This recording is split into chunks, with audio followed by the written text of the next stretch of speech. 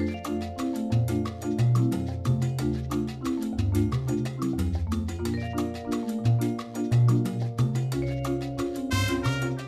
my name is Isabella Johnston. I am the Intern Whisperer and the founder of Employers for Change. And today's tip of the week is about employee recognition. Employee recognition doesn't have to come exclusively from the top. It's often even more impactful when recognition comes from other leaders in your company, the peers, and even from your customers. So you can look at this as peer-to-peer recognition. It's one of the most effective methods of infusing recognition into your culture. So peer-to-peer will also dramatically reduce the amount of managerial overhead required to make sure everyone else is being recognized for the work they do. And what does that mean? It means that your fellow coworkers are saying, you know what? Mariam was just so awesome. She came over here and she helped us and explained this particular concept to us. We really didn't understand Web3 and she made it so simple. And somebody may put that even on social, then it becomes even more peer-to-peer recognition because it's going outside of the company. Anyway, in a recent customer survey, 73% of respondents said that they spend just 2 hours or less on admin each month of making sure they recognize employees. If that doesn't convince your leadership team that you need to invest in recognition, we don't know what's going to work here. But please make sure that you spend time recognizing the people that you spend so much time working with. So our show is always all about education, innovation, and the future of industries and jobs. And today our guest, I'm so excited because I met her through Prepare for VC, is Mariam Nusrat, who is the founder of Breshna.io. She's going to tell you the whole story about that. She empowers users to create, share, and monetize their own purposeful Web3 video games with no code and at lightning speed. So think Canva for video games. So welcome to the show. I'm so excited. Thank you so much, Isabella. I am so excited to be here. Thank you so much for the invite and for the awesome introduction. Oh, so nice. So I usually start the show with, what are 5 words that you would use to describe you? Okay, let's see. All right. So I'd say tech entrepreneur. That's the first one. Innovator. I feel like that's probably the second one. Self-starter, which is linked to that. It's like you have to self-start to innovate. Problem solver. Looking at things from that problem perspective. And cat lover. I'm a huge cat fan. I'm one cat away from being a crazy cat lady. So definitely a cat lover. There's a possibility a cat will walk over the screen between us, right? That's a very high possibility, and I apologize in advance. They've learned not to shut my Zoom calls, so at least there's that. So we won't get disconnected, but yes, we may get distracted. Yeah, well, that's okay. I don't mind. I like cats. I like cats that are like dogs, actually. They come when you call them. So I have one of those. The other two are very cats, but I have one of those that follows you around. Yeah, those are always nice. So why did you use those words? Were you like coming out of the womb already an innovator? Your mom's going, whoa, who is this child? I feel like with the innovation aspect, an innovation is not just coming up with something new, right? It could also just be applying the same method to something new or applying a new method to an old problem, right? And everything. And I feel like I've just had this knack, maybe not out of the womb, but very early on to it excites me to do new things and to try new stuff and to try new methods. And I think that even during my studies, during my career, I've always had that, and it's linked to that problem lens, right? So I look at a problem and I can't just look at it. I have to do something about it. And that kind of gets me on that innovation path of like, how do we solve this and how do we do something new about it? And like a friend would be talking to me and venting to me and be like, oh, you know what, I'm not happy with my career, or I'm not happy. And I'm like, all right, so then what do we do about it? I'm always the what do we do about it person. So I think for me, it's very exciting to innovate. I do too. And it's so empowering. It's just incredibly empowering. So where did you go to college, if you went? And then how did you get to being running a company? What's that path in between there? And be sure to tell us about the company too. Yeah, it's been an interesting path. So I actually, Isabella, started. So my undergrad was in econ from the London School of Economics. My first master's degree was also in econ from LUMS, which is a Pakistan, a business school in Pakistan. And my second master's degree was international development studies from George Washington. So econ, international development. There's no gaming in there. There's no blockchain in there. There's no tech in there. And basically, right out of college, I started working at the World Bank. And basically, I worked in education policy for 12 years across 22 different countries, Sub-Saharan Africa, South Asia, and Middle East. And that to me was my goal career. It was like the place I wanted to be. I mean, the World Bank, it's actually really funny because if we rewind, when I was in grade 3, my dad came back from an executive course and he put in front of me three logos, like three newspaper clippings. One was LUMS, which was the school I went to for my econ, the Pakistan school. Then it was London School of Economics, and then it was World Bank. I'm in third grade, and this dude is like, you're going to be an economist and you're going to go at the work at the World Bank and you're going to have like policy making decisions. And it's kind of amazing that I went check, check, check. And I did all three of those. And I ended up at the bank and I was like, this is it. This is the gold standard of what my dad wanted me to do. And with that innovator brain, one of the things that I kept realizing throughout my career at the bank was that unfortunately, purposeful communication, so how we educate or how we raise awareness on financial literacy or climate action or health or, I mean, any of these, it's so boring. That last mile problem, like we put all of this effort into designing the project and everything, and then when it comes to okay, now raising awareness around it, it's always like, here's a brochure, here's a workshop, here's a PowerPoint presentation, and now go change your behaviors. And as someone who grew up playing games like SimCity, I knew that I was learning about urban planning without even knowing I was learning about urban planning, and that stuck with me, right? And I was like, whoa, wait a minute, like games are such powerful communication tools, and we're just not leveraging them for all of these purposeful, behavioral change exercises that we're doing. So 8 years ago, I started looking into video games, serious gaming, it's called, which is Right. kind of an oxymoron because it's like serious and gaming because gaming is fun. But either ways, serious games or purposeful games, I started looking into those. And one of the things I realized was that games are very expensive to create. Yeah. Like it takes $500,000 to make like, even a simple mobile game or something. And that was when it dawned upon me that it's not that people don't want to leverage video games for marketing or training or education or social impact. It's that these games are very expensive to create. So I put together a team. I come from Pakistan originally. So I'm like, okay, you know what? We have high quality talent, but it's capital efficient. So I put together a team of developers and we brought down the cost of game development. And we started a gaming studio. And it was a not for profit and it was Gaming Revolution for Inspiring Development. And we said, you know what? That's great. And we're going to make mobile games for positive change. So we made mobile games on menstrual health, financial literacy, climate action, COVID-19 awareness, animal welfare. And these were games in all sorts of languages, compatible with $20 smartphones, made for a global audience. And we were like, you know what? We're just going to be the gaming studio. And that was all amazing. And we were like getting all this traction. And this brings me to that last part of my career and my journey was one of the things we realized, Isabella, was yes, we brought the cost down, but it was still $50,000, $60,000, $20,000. And that's still a lot of money when you think about education or social impact or not-for-profits. And then it was taking us very long to make these games. And I was like, the thing is, most of the games that these people are asking us to make are not Call of Duty or World of Warcraft. These are simple games like, hey, can we make a climate bingo or can we make a mythbuster about menstrual health and everything? And I said, you know what? I'm non-tech myself. I'm an avid user of Canva. I use Canva for design. I use TikTok for video. What Clubhouse did for audio. Where is that? Where is the no-code solution for video games? And that was the birth of Breshna.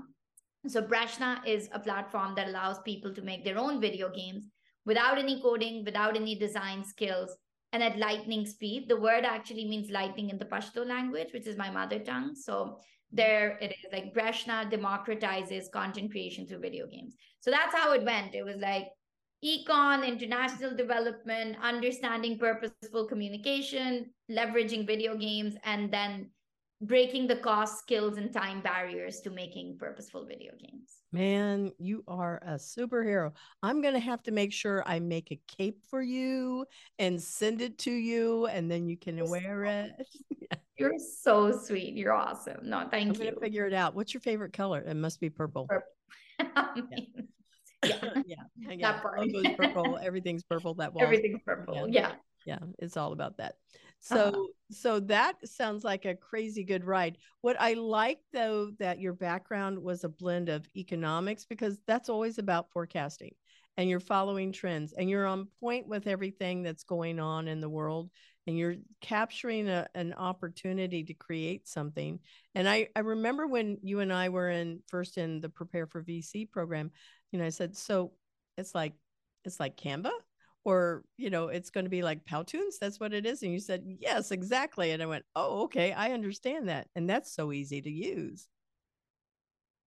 Absolutely. Exactly. Because I think communication, like everyone's hungry for new ways to communicate and engage their audience. And it's simply like, why should there be a skills barrier when, anyone can make a website, anyone can make a video, anyone can make design. It should be the same thing for video games. Mm-hmm, mm-hmm. So you created a game for the Prepare for VC. I know we're going a little bit off track here, but Prepare for VC group, and we have that game, and it is going to be on the launch of the new site that is coming out pretty soon. So your product is going to be out there, and it's going to be so much fun. I love that. I just love that because I think I love the Prepare for VC community. I love what you are doing. And I think like just all of that coming together, it's just been so awesome. And again, it's about allowing people to engage their audience in a fun way without, without having to spend $50,000 on a simple video game. So that's the whole plan. Yeah. And it's something that children can actually be able to build. I think I saw that you also went to the Arizona State and GSV conference. Did you place? I didn't look that one up, but did you place?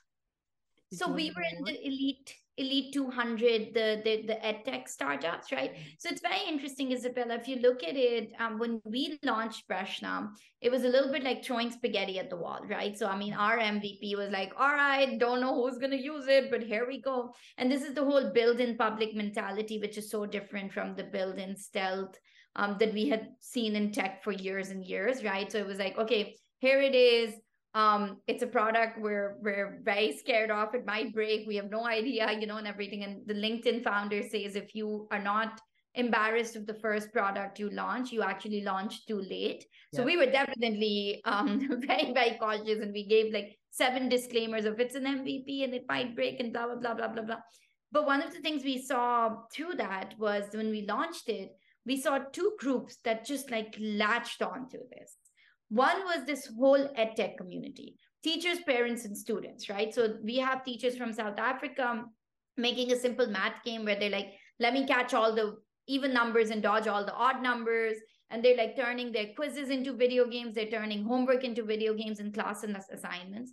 But on the other hand, you have content creators, you have this generation of 16 to 25-year-olds that are basically, they communicate on TikTok, and they were the ones making Trevor Noah and makeup and Halloween video games, and they were just all over the place, being like, here's a video game for a prom proposal, and here's a video game for a birthday, and here's a video game for an NBA trivia, because this is the generation of content creators. So actually, for ASU GSV, we went wearing our edtech hat. But like, overall, Prashna, we've been to several conferences because it does cut across no code, content creation, gaming, and now also blockchain. Mm-hmm. So I wear several different hats depending on which audience we're talking to. Yeah, I know you are. So I put in the chat, I want you to make sure you grab that link. And just so our listeners and viewers know, people watch our show on YouTube, our YouTube channel, but they listen to the show globally around the world. And one of the upcoming conferences here in Orlando that I think that you should consider coming to, it's called ITSEC, and it's IITSEC, and that stands for, I'm making sure I get everything correct here, Interservice Industry Training, Simulation, and Education. Now, they have a whole game division, and this is the biggest thing in the world that is built around simulated games and serious games, like you were mentioning. There is also a conference that they're one of my customers too, the Serious Game Conference. And just so our listeners know, serious games means games that you can learn from. So think Duolingo, but it's fun. So yeah, you totally get that. So anyway, you should apply for next year, the 2023, because I'm one of the game judges. I've been judging games here for a little while. And the games that I have been fortunate enough to judge for this is my third year, they've all won first place. Like, I'm so lucky. So I really think that you should go and put it there. They have a group called First, and they are a nonprofit also that builds robots, kids K through 12, and then they have college age, and they're all there building robots. So there's this whole education sector that you could fit in easily. You could present a white paper, and you can also there's just so many opportunities, and you can partner with the industries that are there are defense, military, education, healthcare, and we're now seeing more of the sports industry coming in. So I think you should come to it next year, like put it on your radar. I would love to. Thank you so much for sharing that, Isabella. And it sounds super, super relevant. So I really appreciate that. Thank you. Are you in the United States right now? Yeah. I'm in DC. I'm in Washington, DC. Okay. So if you decide you want to come to it, it's just right around the corner. I usually volunteer at it, or I get a media pass. And so when I get a press pass, I go and I interview people on the floor, and then I just share, like, this is what's going on in the future of AR, VR, simulation, games, all of this. That sounds so exciting, and good for you. That sounds really awesome. It sounds like you're right in the belly of the beast. So that's really amazing. Well, I think that you and I have the same kind of interest, quite frankly. Yeah, I do think so. I mean, the more and more I've talked to you, there's a lot of overlap, and I guess that's why we're friends. I think so too. Yeah. Anyway, so our listeners know that definitely you should check out the upcoming ITSEC 2022 conference. It's over in Orange County Convention Center. And it will be, when they listen to it, it will already have been over, but they can plan for 2023. And you can meet Mariam at that one because she'll be there, I'm pretty sure. There you go. That's awesome. Very cool. Yeah. And they also, if you enter into the game, you win money. There's money you can win. That's always a good incentive. Yeah. Yes, ma'am, it is. For sure. Yeah. So anyway, going back to it, you told us about, your company for sure, but how many people do you have? And tell us what that journey's been like, because you've raised money and that is hard work. Yes. So I lead a team of 25 developers and designers. These are people that I've been working with. Like, when I started my gaming studio, everyone was like kind of freelancing it, moonshining, side gigging, all of those things. Like, we were basically just like hustling, and we were like, hey, we got a project, do you want to work with us and everything? And that gave me an opportunity over the 8 years to work with some very talented, very high quality developers and designers from Pakistan. So when we started Brashna, I already had like a Rolodex of all of these amazing developers and designers that I had an amazing relationship with. And my brother, who's my COO, manages them in Pakistan in person. So it's not that crowdsourced model. Like, when they're like, there's no electricity, I'm like, yeah, actually there is electricity. It's I mean, we're good and everything. So it's really interesting. I've worked with these people for many years, and it's just they're the fuel behind all the momentum I have. I'm non-tech myself, so all the credit for the product goes to them. And yes, we have raised. So we started building Breshna in March of 2021. We got our first check in April of 2021 through an accelerator program, actually, which partners with the VC, where the VC writes a check and you go through that accelerator program. And since then, we just kept building and raising and building and raising. And we did this thing on Twitter that's called stacked safes. There are a lot of opinions around it on Twitter, but like Gail and Elizabeth Yen talk about it often, where it's like if you're one of those founders that isn't able to close your round in like 3 weeks, which is like, oh my God, like I have a line of like, VCs just waiting to write my check and I'm just going to close the whole round, then that's something that you just continue to raise your valuation as you build. So you have to show progress, valuation goes up, and you continue to raise and build at the same time because you don't have that luxury to just close around. So it still builds that that slight FOMO because people want to come in at lower valuation, so you're still able to close, but then you even if you don't meet your mark, you just keep building and everything. So we raised around $2.5 million, over the span of around 6 months. And yeah, we have some really exciting investors in our cap table. They're split between Web3 and Web2, but it's led by Blockchain Founders Fund and 11 Tribes. And then we have people like Paris Hilton, and 11 basically Table Management, which is Bill Ackman's family office. So just a bunch of really cool investors on the cap table that we're excited to build alongside. So that's super interesting. To me, 6 months sounds like it's maybe a normal type of a time frame to close around. I don't know. I mean, I think so. It's also about how much you jam in there. Like I think I had around 218 investor calls. After that, I just stopped counting. Like, it's like it's just about how many you can get on, right? So you still do it in spurts between that. Like it's not every day for 6 months you're fundraising because you still do, phases of it. And there's times. Yeah. And then you go back to building and then you do another version or something. But it was around 6 months for the seed round. That's good to know. Yeah, I'm raising my first institutional round. And I had a meeting this morning with my rev officer, and I said, you know what? I think I need to change the amount to a different amount. He said, yes, you need to increase it. So, yeah, I'll talk offline with you on that one for sure. We should absolutely. There's a lot of mistakes and tips and lessons learned that I'd love to share with you. Yeah, I would like that. So, why don't you tell our listeners about Web3? There's a lot of discussion out there. I have not done that much research into it, so I know you're going to be educating me. And I'm always looking to see how is that impacting anything in the training and learning space, which we mutually share also. So I think one of the things that I at least saw when I was entering the Web3 space is there are a lot of Web3 experts, and there's a lot of mystery around it. There's a lot of enigma around it. It's like, oh my God, now you're building in Web3 and it seems like it's something all the way in the future. But honestly, like if you come to think about it, Web3 is at the core of it.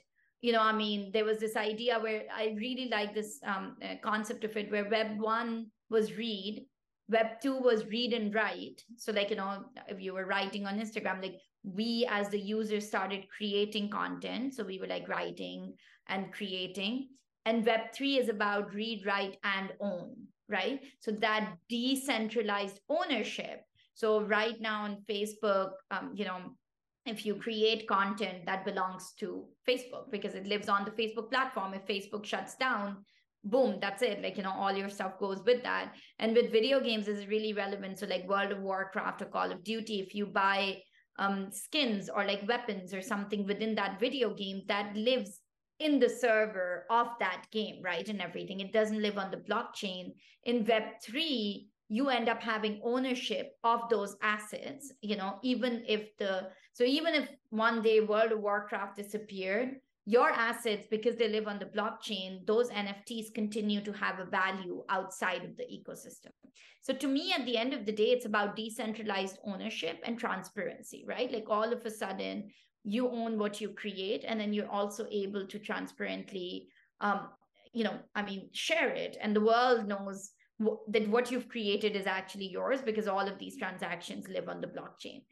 In the training and education world, actually, education was one of those first use cases of blockchain technology, where one of the things that just like clicks just right off the bat is credentialism, right? So storage of credentials. And something that was really interesting, this was back when I was at the World Bank, the conversations that were happening was, if you look at these areas like Jordan, or like, I mean, Syria, where you had these Jordanian, the refugees coming in, these were refugees that were leaving with no documents, right? They didn't have the time to pack up their stuff and leave. And imagine if all of their records, education records, health records, lived on the blockchain, then that gives a level of credibility and transfer of those documentation that just goes with them. So I think one of the things that's been talked about a lot in education is micro credentials and how credentials can live on the blockchain.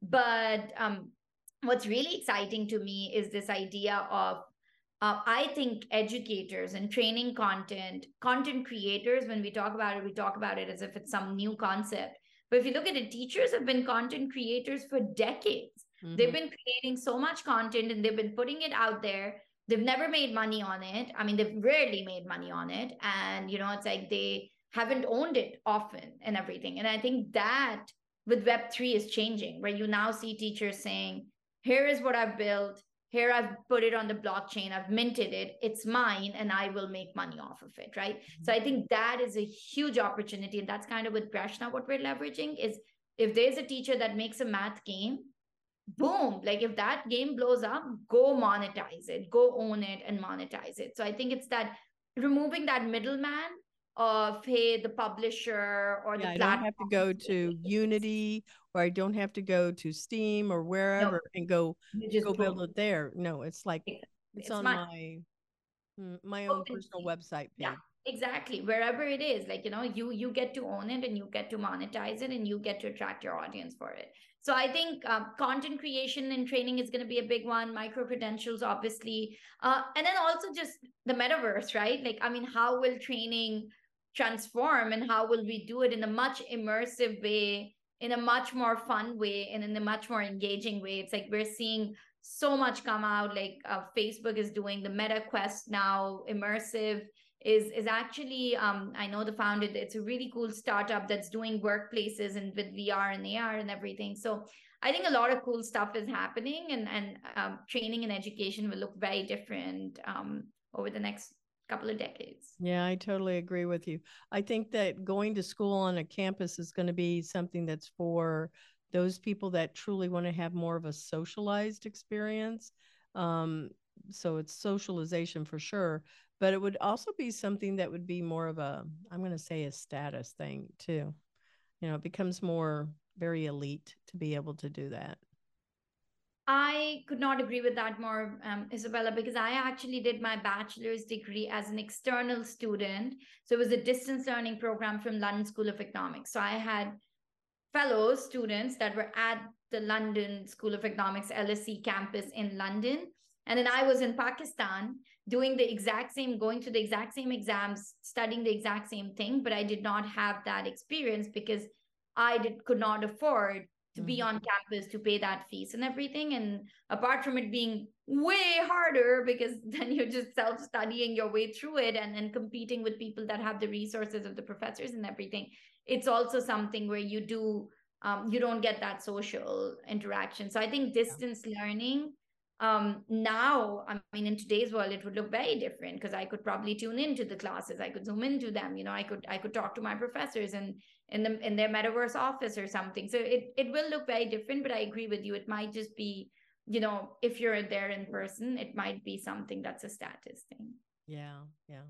I can see it changing. I've seen a lot of it change already. And I've been in education for 26 years, middle and high school, secondary school, but also in higher ed.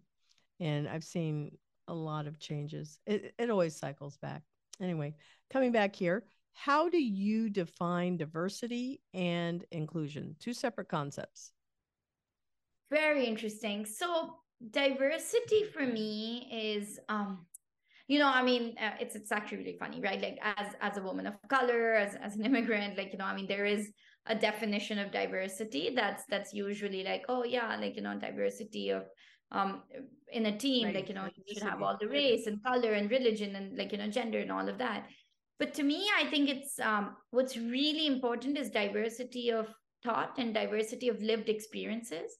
Because I think a lot of times, like even if I look at myself, this whole idea of woman of color, right? So it's like it was really interesting because um, when I started off grid, right, like a year into it, we actually got this amazing opportunity to go to the Clinton Foundation, CGIU, the Clinton Global Initiative University, and we applied with like our ideas and everything. And a year later, they picked like out of 700 projects, they picked 5 students that present on stage with President Clinton. So it was like a big deal for me. I was like super excited. It was my, like literally, I think I'd only been in the US for a year and a half. I was still in doing my second master's degree, and I went and I shared the stage with President Clinton, and I like presented my grid, which was the not-for-profit at that time. It was like such a baby, and I presented it, and I mean and there was a lot of media hype around it, right? So it's like there was this picture and everything. And I still remember there was this one journalist who reached out with a draft article for what they wanted, and it said like suppressed Pakistani woman breaks away from the cultural restraints and shares stage with President Clinton. And and the whole article was about like her father suppressed her and her brothers. These are opportunities she could have never had in Pakistan and everything. And I got on the call with the dude, and I was like, my dad in third grade was telling me that I'm going to go work at the World Bank. I mean, he has literally been my biggest supporter and everything. It's like, I mean, it is absolutely like this idea of a brown Pakistani Muslim woman. Every brown Pakistani Muslim woman looks different, right? So just like, I mean, this token idea of diversity, I think that's not very appealing to me. What's appealing to me is diversity of thought and lived experiences, because everyone has a different lived experience, and that's what brings a lot of perspective to it. So for me, that's kind of how I define diversity. And inclusion is very interesting. To me, it's about allowing anyone to play in the arena. So even if you look at gaming, right? Gaming is a very interesting, like, I mean, it's a very male dominated, industry and everything. And often I find myself with this whole imposter syndrome of like, man, do I belong? I don't spend 7 hours playing Call of Duty. I don't like stream on Twitch. Like, I am not part of these esports skills. Do I really belong in gaming? Like, I'm more of a casual gamer. I am focusing on the 36-year-old woman who wants to play Candy Crush on the metro. Like, do I belong? And then I always remind myself that belonging does not mean I have to fit in with one group. Belonging means I'm in the arena, right? Like, as long as I'm playing the game, I'll win in whatever way I define it. And I think that's inclusiveness. It's allowing people to enter the arena, not necessarily being like, come be a part of our little group. Like, it's just like, I mean, and then they will bring diversity of lived experiences, and then all of a sudden, before you know it, you have an inclusive space. I think that's beautiful. I really like, well, first off, I want to go back a step and just tell you. So you explained Web3 in a way that I went, oh, it's so easy to understand. You broke it down in simple terms, and that's great. Thank you so much. Secondly, when you're talking about the definition of inclusion, I've had to see that also for myself in a different way. I moved into an area of town here it's Winter Park, and it's the 32789. It's the Rodeo Drive of Winter Park, area. And as I was walking through that neighborhood, I went, man, I feel like I don't even belong. And I went, wait a minute, what am I doing? I do belong. I decide if I belong. So I'm on the same page with you on that. We all decide if we are supposed to be here or not. And if we say that we're not, then we're the ones that are hurting ourselves. Nobody's hurting us. Exactly. And in every space, especially, and this is especially true, I mean, it's kind of funny that like both questions followed each other. Web3 is so new that the walls haven't gone up yet, right? There's the gatekeeping isn't really happening. So Web3 is a place where there's a seat for everyone in Web3, whether you're non-tech, you're tech, you're an artist, you're a teacher, you're a doctor, whoever you are, there's a seat. And I think that it's like you said, you decide whether you belong or not. Yeah, so cool, so cool. So what is the hardest lesson that you've had to learn? And to me, entrepreneurial life is the hardest thing because we choose it. We choose to torture ourselves. It's very accurate. We do choose to torture ourselves because it was like, because I mean, again, like I had an amazing career. I had like, I mean, the World Bank was never a job, it was a career, right? Like, I mean, it takes care of you. You do it for the rest of your life. You retire, you have a good pension, and then boom, like, you know, cushy life. You fly business class, you travel the world. It's like, I mean, things are good. But yes, you choose to torture yourself. I think, you know, I mean, entrepreneurship is hard, and I think, like, you know, it's they say it's like that, pushing that boulder up a mountain, and in the beginning it's just you, and the boulder is big, and then all of a sudden more people gather around you, and the boulder becomes to big, get a little bit smaller, and you keep pushing it, and then you reach this point where then after that the boulder is moving ahead of you when you're going downhill, and you're the one chasing it, and they all often say that's product market fit, that it's moving so fast that there's so much demand that you have to catch up to it. So yes, it is hard pushing that boulder, but my hardest lesson probably was, you know, learning how to say no, um, before I wanted to say yes. You know, I think with entrepreneurship, especially in your initial days, when you know you're going to take every advisors. There's a lot of advisors out there. You know, there's a lot of people that want to write checks on not very friendly term sheets, and I almost fell to a few of those conversations, because when you don't have the benchmarks, I didn't come out of an Ivy League. I never went to business school. I did not know what term sheets look like. And I got a couple of term sheets where I was like, oh, this is so exciting. That's $1 million. But $1 million for 50% of my company, that is extractive, right? And it's just Extortion. very, it's extortion. Exactly. It's that is the sharks that you want to avoid.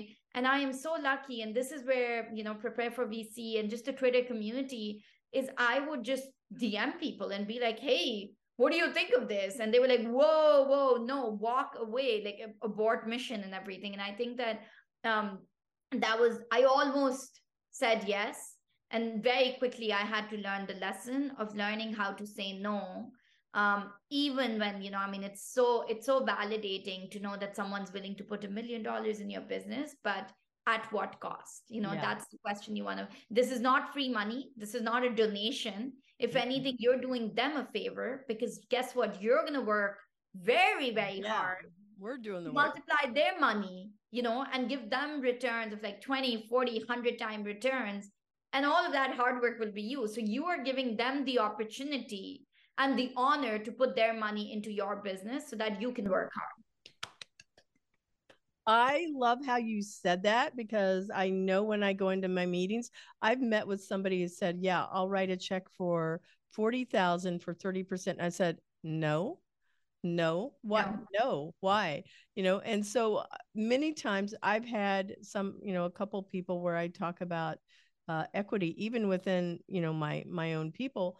And I said, so I'm going to leave it. So it's just me. When the money comes in, then you're going to be getting your shares, and that's how it's going to go down. But I was told, and I don't care if I'm sharing it on the air, put aside 30% for investor funding, put 10% aside for your employees, and then you leave that 60% over there with you, and you protect it. It is like, Absolutely. And that's what, and the thing is, Isabella, it's not just because you want to be greedy, but oh, that's what's going to make you fundable at Series A. Because if you've already diluted before you get to Series A, no one's going to touch you, because by the time you get to exit, you would have diluted down to like 5% and you're not going to work hard enough, right? So, founder exposure is this idea of having enough equity with the founders that they remain incentivized to continue working at Series A, B, C, D. There's a lot more funding rounds coming up.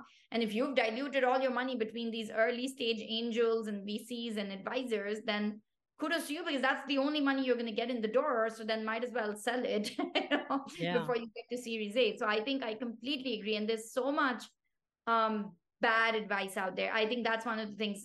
A lot of underrepresented founders are underfunded and over mentored, and there's a lot of bad advice out there. So also, again, learn how to say no. Trust that gut. You'll feel it in I your gut. so agree with you. I've had people come up, "Oh no, here, I want to be, one of your mentors." And I sat there in my head and I'm going, "No, you're not teaching me anything.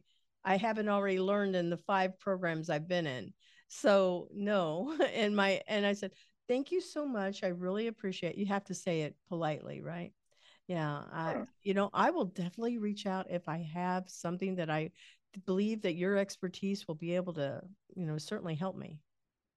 Exactly. If it's irrelevant, don't take it. Mm. And if it feels too good to be true, it probably is. Yeah. Like trust your gut and go check. Like, you know what I'm saying? Yeah. So true. So true. So true. So we're going to this other question is what do you want to be known for? Current, present time. What is it that you want to be known to be? I think you're a thought leader. So I would pick that one. You're awesome. I want to be known for breaking barriers. I think, I mean, like we're breaking the barrier, the skills barrier for people to be able to communicate with video games.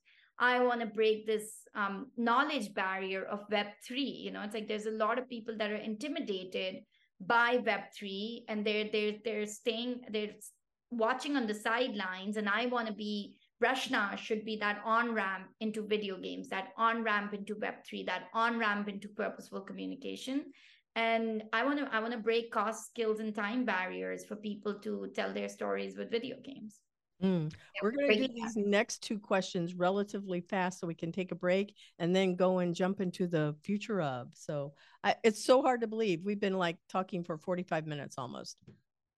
I don't know if you realize that or not, but it's pretty close to It's that. fun. It's Yeah, fun. That it's just all shows good. it's a Yeah. lot of fun. Yeah, it is fun. So, what do you want to be remembered for? And this is like later, you're going to exit. What is it you want people to say? I think at that point, like that goal is definitely empowering the next 100 million people to tell their stories through video games. Like it's that one. It's like, where is it going to be? Like I want Rashna to be a household name, not because it's the product that I want in everyone's hands.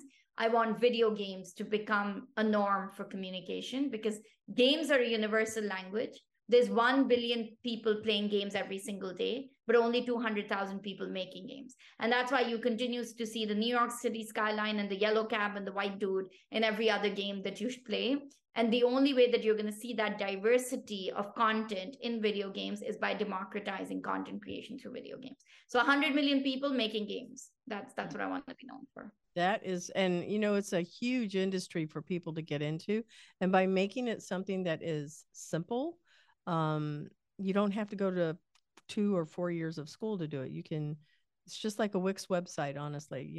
Exactly. You can be a graphic designer with 2 years, but you can also just have self-studied and be able to build beautiful websites and beautiful games. That's exactly what this is. Yep. So I think that really kind of tied into the last question, which was what was the impact you want to have on the world? You just want to make it accessible to everybody. For sure. For sure. Absolutely. So we're going to take a moment to acknowledge our sponsor, Cat5 Studios, and we will be back.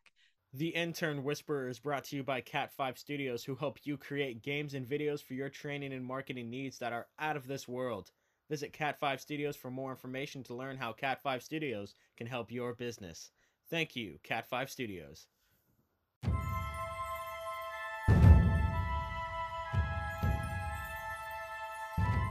And now, in this part of our show, we talk about the future of jobs and industries in 2030. Now, that seems like a really crazy, year to have 2030. Should we be talking 3,000? But we'll deal with just 8 years from now, right? Instead of like, 100 or 70 and 1,070. Yeah, that would be huge. So, what do you think the future of work is going to look like in the game industry? It's going to be certainly really accessible, I would think. Yeah, I think accessibility is definitely a huge one, right, Isabella? But if you look at it, like if you look at the trends, right? So there was the great resignation that we went through with COVID, like where a lot of people started becoming entrepreneurs, started picking up their hobbies and turned them into. So work went from something that you go to and that you don't enjoy, that kills your soul from 9 to 5, to being something that you get passion out of, that you get energy out of, that you enjoy. And I think that if this trend continues, I mean, we've seen a lot of like the credentials don't matter anymore, the degrees don't matter anymore. Web3 has created jobs, community, like I mean, community moderator, community manager, community mobilizer, community, it's like, I mean, there's just so many new jobs that are coming up that actually uh, I mean, I don't even know what course you would do in school to become a community manager, right? And I mean, I guess a comms I course think or it's something. hospitality, honestly. I think Yeah. hospitality lends itself so easily because you're welcoming people in, you're making sure that they're talking. It's just a different, it's online. I actually I completely agree, and you wouldn't think of that when you're like, oh, I want to be an entrepreneur, maybe I should do an MBA. But exactly like you're saying, it's this whole cross culmination of skills. And I think if we look at the future, for sure it's going to be borderless, right? So I mean, already this idea of global workforces, doesn't matter where you live, doesn't matter what time zone you're in. I mean, the Breshna, we joke that there's not a single hour in the day where someone isn't working on Breshna, because it's exactly true. Even with such a small team, someone's working on Breshna all the time because we're spread across the world. So I think you're going to see a huge, if we look at the future work, like 2030, which is not that far away, we won't see offices. We're probably going to see a lot more collaboration. We're probably going to see a lot more lateral organizations, that are just more decentralized. And again, if it's ownership, you'll probably see like the DAO model, right? Like, I mean, what you see Right. now is like, okay, owned by the people, owned by the community, governed by the community, and more of that. There is, I still think there's a balance between centralized governance and DAOs. Like, I mean, there's always a balance that's needed because you do need someone in that leadership position, but you will see the spectrum going more towards that bottom up governance and workforce. Yeah. And we saw that happening with just the police, right? Because there was a lot of discussion of, well, because of George Floyd's death and a lot of the discrimination that's been out there, it's like, well, do we really need police? And I'm going to say, yeah, I personally think we still do. But I think that the model needs to change quite a bit because I like knowing that even though I may get stopped for some stupid ticket, I still like the fact that there's somebody out there that I can go to and say, hey, I need help. And they're authorized to do this. And that's the biggest thing about accountability. And this, like, actually today I was reading an article on self custody, right? So like, I mean, if you lose money on the blockchain, if you do a transaction, there's no helpline to call. Like, that money is gone. That's an irreversible transaction. So it's a huge responsibility. It comes with a lot of perks because then your money is yours, but it also comes with a huge responsibility. So I think that's also an exciting part of how our life is going to be very different, because we've become so used to, where's the helpline? And guess what? In a lot of Web3, there are no helplines. So it's like, I think that taking responsibility back and accountability, but at the same time, having some level of control is going to be very exciting. So I don't know what it's going to look like, but I'm excited about it. Yeah. I'm hoping that Facebook will have real humans. I know they're called Meta, though. I really know that. But that I could actually call and get a human. Right now, all they do is send me to a bunch of forums, and you have to find somebody that's sometimes smarter than you to figure out the problem because YouTube is the same way, honestly. So, My Facebook business account has been banned for 3 months because of a passport not being uploaded, which has been uploaded for 3 months, but it's still there. But yeah, I completely agree. I mean, yeah. So, they're breaking down anyways, the central system, so might as well decentralize. yeah, I get it. I get it. So, when we're talking about, well, you kind of covered the remote blended, Yeah. but I will tell you when you were discussing it, yeah, I do see it being more of a like an open center where people can go. Personally, I'm an extroverted personality, and truly need. I was extremely depressed with the having to stay in the. I do not like to work and sleep and live in the same space together. I like to go to a different place. And I also like being around people. I may work in an office, but I like the ability to come out and be around other humans. So for me, I like an office, but more co working or more shared space, things like that. Exactly. And it's again, it's hubs for that thought leadership, right? Like, I mean, it doesn't have to be someone who's your boss or your colleague, but it could be someone you're collaborating with. Like maybe you and I are sharing an office one day. Like, what do That I would know? be so cool. That would be really cool. And I do like DC. Yeah. There you go. That's an invite. Yeah. And then you can always come down and visit in Orlando, Florida. And that's also an invite I'd happily take. It's one of my favorite places. Very cool. So one of the things I'm wondering about in DC is robots. Have you seen them around anywhere? And I don't mean the ones that are just, cleaning the floor in Walmart. Here in Orlando, we actually have robots in restaurants that go and deliver food. Very cool. I have not seen it in DC, but what was really interesting was I went to Saudi for the first time for a tech conference, and I was like, really didn't expect the level of innovation that I saw, and it was so interesting because at the airport, they received all the speakers, they took them to a lounge, and then you had this robot going around with like literally trays and trays of like pastries and Middle Eastern dessert and little tea cups. And it was like it was going around, and then you would take that, or then you would plug in your order and everything. And then it was the same thing that like another robot came and it took your boarding passes, you scanned it, and it like sent it to the baggage claim. So you didn't have to go to the baggage claim, and it actually just brought our bags. So I was like, whoa, this is the future. So yeah, it was very exciting to watch. I mean, have my bags fetched and get coffee through a robot. Like, I'm down with that. Yeah, I can see a lot of really good stuff.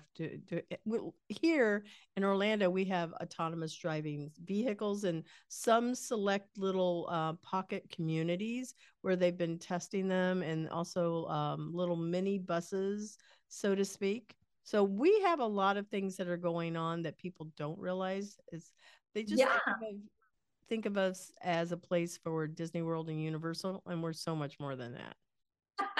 I am one of those people, unfortunately. Yeah. I was like, oh yeah, Disney, right? I know. We have NASA here. We have that ITSEC conference that's been going on for years here. And then because of our convention center, we have some of the biggest companies and events that are actually happening here in Orlando. So, we have the defense industry, a lot of corporate headquarters are here in defense. So yeah, this is like the place to be, and you have great weather. Nice. There's that plug for Orlando. Yeah. You sure this show is not sponsored by the mayor? Yeah, it is not sponsored by Orlando Economic Partnership. Not right. There you go. Yeah, it is not. I am on that. I am on the Orlando Tech Council, which is part of Orlando Economic Partnership, but it is not sponsored. So yeah, fair. It's an authentic, passionate plug for Orlando. I appreciate that. Yeah. So what ethical dilemmas do you think are going to be coming up here because of the things that we do? So we have all of these games out there, and people are playing them, they're learning, they're educating, but it's also collecting like a lot of data. What do we do with that data? How do we protect it? I think that we should have always some kind of a whiteboard session that's going on as an industry and go, well, how do we make sure that we're not abusing our users and customers, but we're also making sure we're giving them what is healthy. Yeah, and this is kind of where, if you think about it, Isabella, like data, especially with Web3, all of that data is going to live on the blockchain, and it's become very decentralized. All the transactions, like if you think about it, if you have someone's wallet address, you basically know how much money they're holding, what their assets are, right? And everything. And it's like become very, very public. And already we've seen there's a huge skepticism with the Web3 industry because of how many scams, because of how many frauds, because of how many hacks that happened, right? And everything. And so I completely agree. Like whether it's, if you look at, especially like you were saying, if you look at Brashna has content creation. So there's a huge responsibility where we're now transferring it to our user of saying, hey, create content that's meaningful, create content that's entertaining, but please do not create content that's harmful, right? And Right. we can put in as many bad word libraries and, picture sensors and images and all of that we want. But at the end of the day, when content gets created at large scale, Roblox is having this problem where, rooms are being created that are highly inappropriate, that, kids are being exposed to. So there's a huge thing. As soon as you go to user generated content, there's a huge ethical line of like, how do you moderate content without having so many guardrails that you dictate it, right? So that's the whole content creation bit.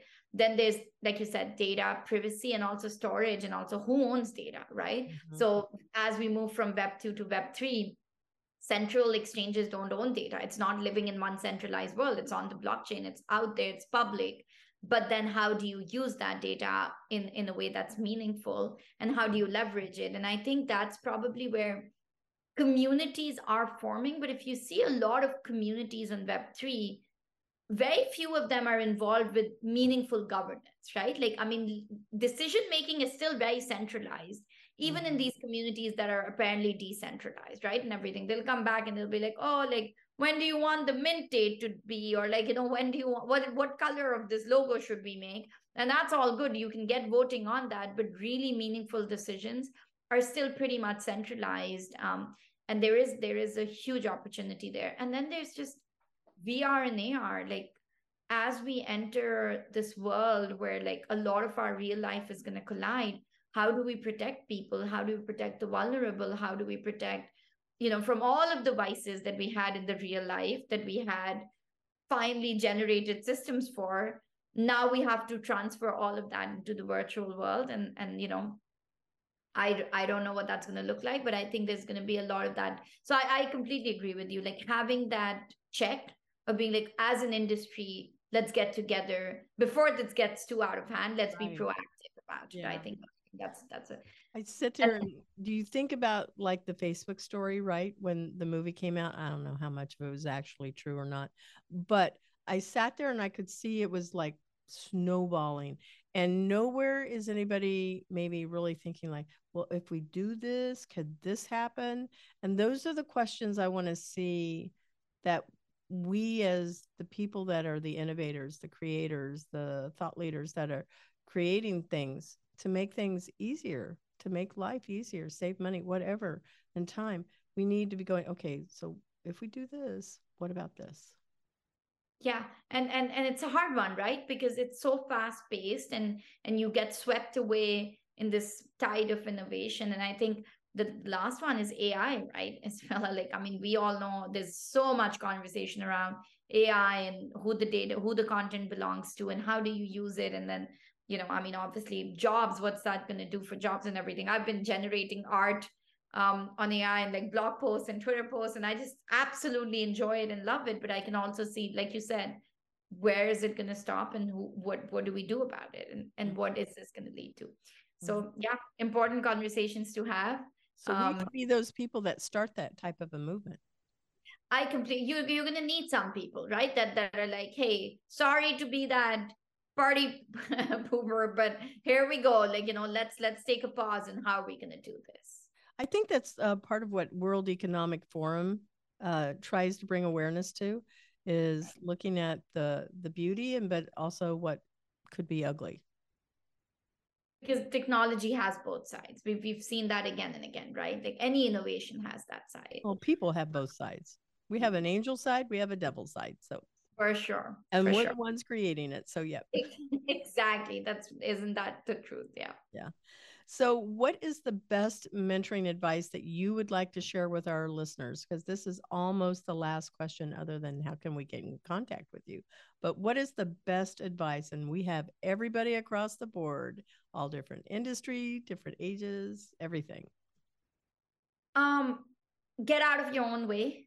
I think for me, it's like, don't self-doubt, imposter syndrome, whatever you want to call it, are all excuses to not do what you want to do. I've heard so much of like, well, I didn't go to school for this, or well, I don't know how, or like, well, I don't belong, or like, I don't have the time for this or something. We have so many of those those things we tell ourselves to protect ourselves, because we're scared of failing, and we're scared that we're going to go down a road that's going to lead to rejection and disappointment, and we protect ourselves. And it's well meaning, and even some others protect us because they're like, oh, I want to protect you, like don't try this because it might not work.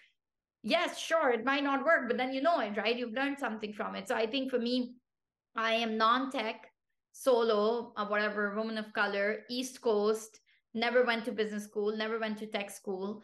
And yeah, here I am leading a Web3 gaming company. And I am learning every single day. And half the time I have no idea what I'm doing. But guess what? I show up every single day. And you know what? I learn something and I make mistakes and I fall forward and I fall fast.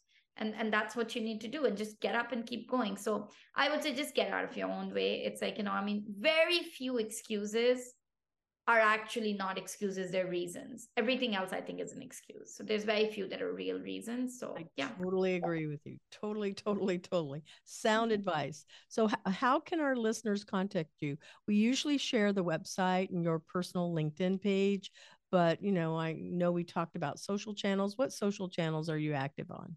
The company. Yeah, so actually, Isabella, I'm building in public on Twitter. So at Gaming for Dev is my personal one, and at Breshna Game is the handle for Breshna. Mhm. And honestly, we just share every single day, like the highs and the lows of entrepreneurship, the journey, fundraising, everything. So that's a really cool way. I'm all over my DMs, so like I always respond. I always check my DMs. I check my LinkedIn messages and I check my emails. So I will make sure I provide all of those to you. And if they're provided with the Yeah. podcast and the interview, We make I a card absolutely. that's at the end of the show so people can see it, but we also put it in the post because we want people to reach out.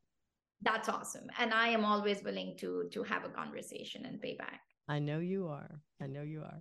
Well, thank you so much for being a guest on the show. I have thoroughly enjoyed this. I look forward to the next conversation, whenever that one might be. For sure. And thank you for having me. This was such an awesome conversation. Thank you for those thoughtful questions. And just like, thank you for being you. I really, really appreciate it. And I hope we're going to talk again soon. We will. Thanks so much. Thank you, Isabella. I want to thank our sponsor, Cat5 Studios, and thank you to our production team, Josue Gonzalez, Gio Vargas, Dina Burks, and Lester Eccles. We also want to acknowledge music is by Sophie Lloyd. You want to visit Employers for Change at www.e4c.tech to learn how you can create real diversity and inclusion culture while scaling your people for the future of work. We want to thank you for supporting the Intern Whisperer podcast, which is an affiliated program of Employers for Change, and subscribing to our show on Podbean or your favorite podcast channel.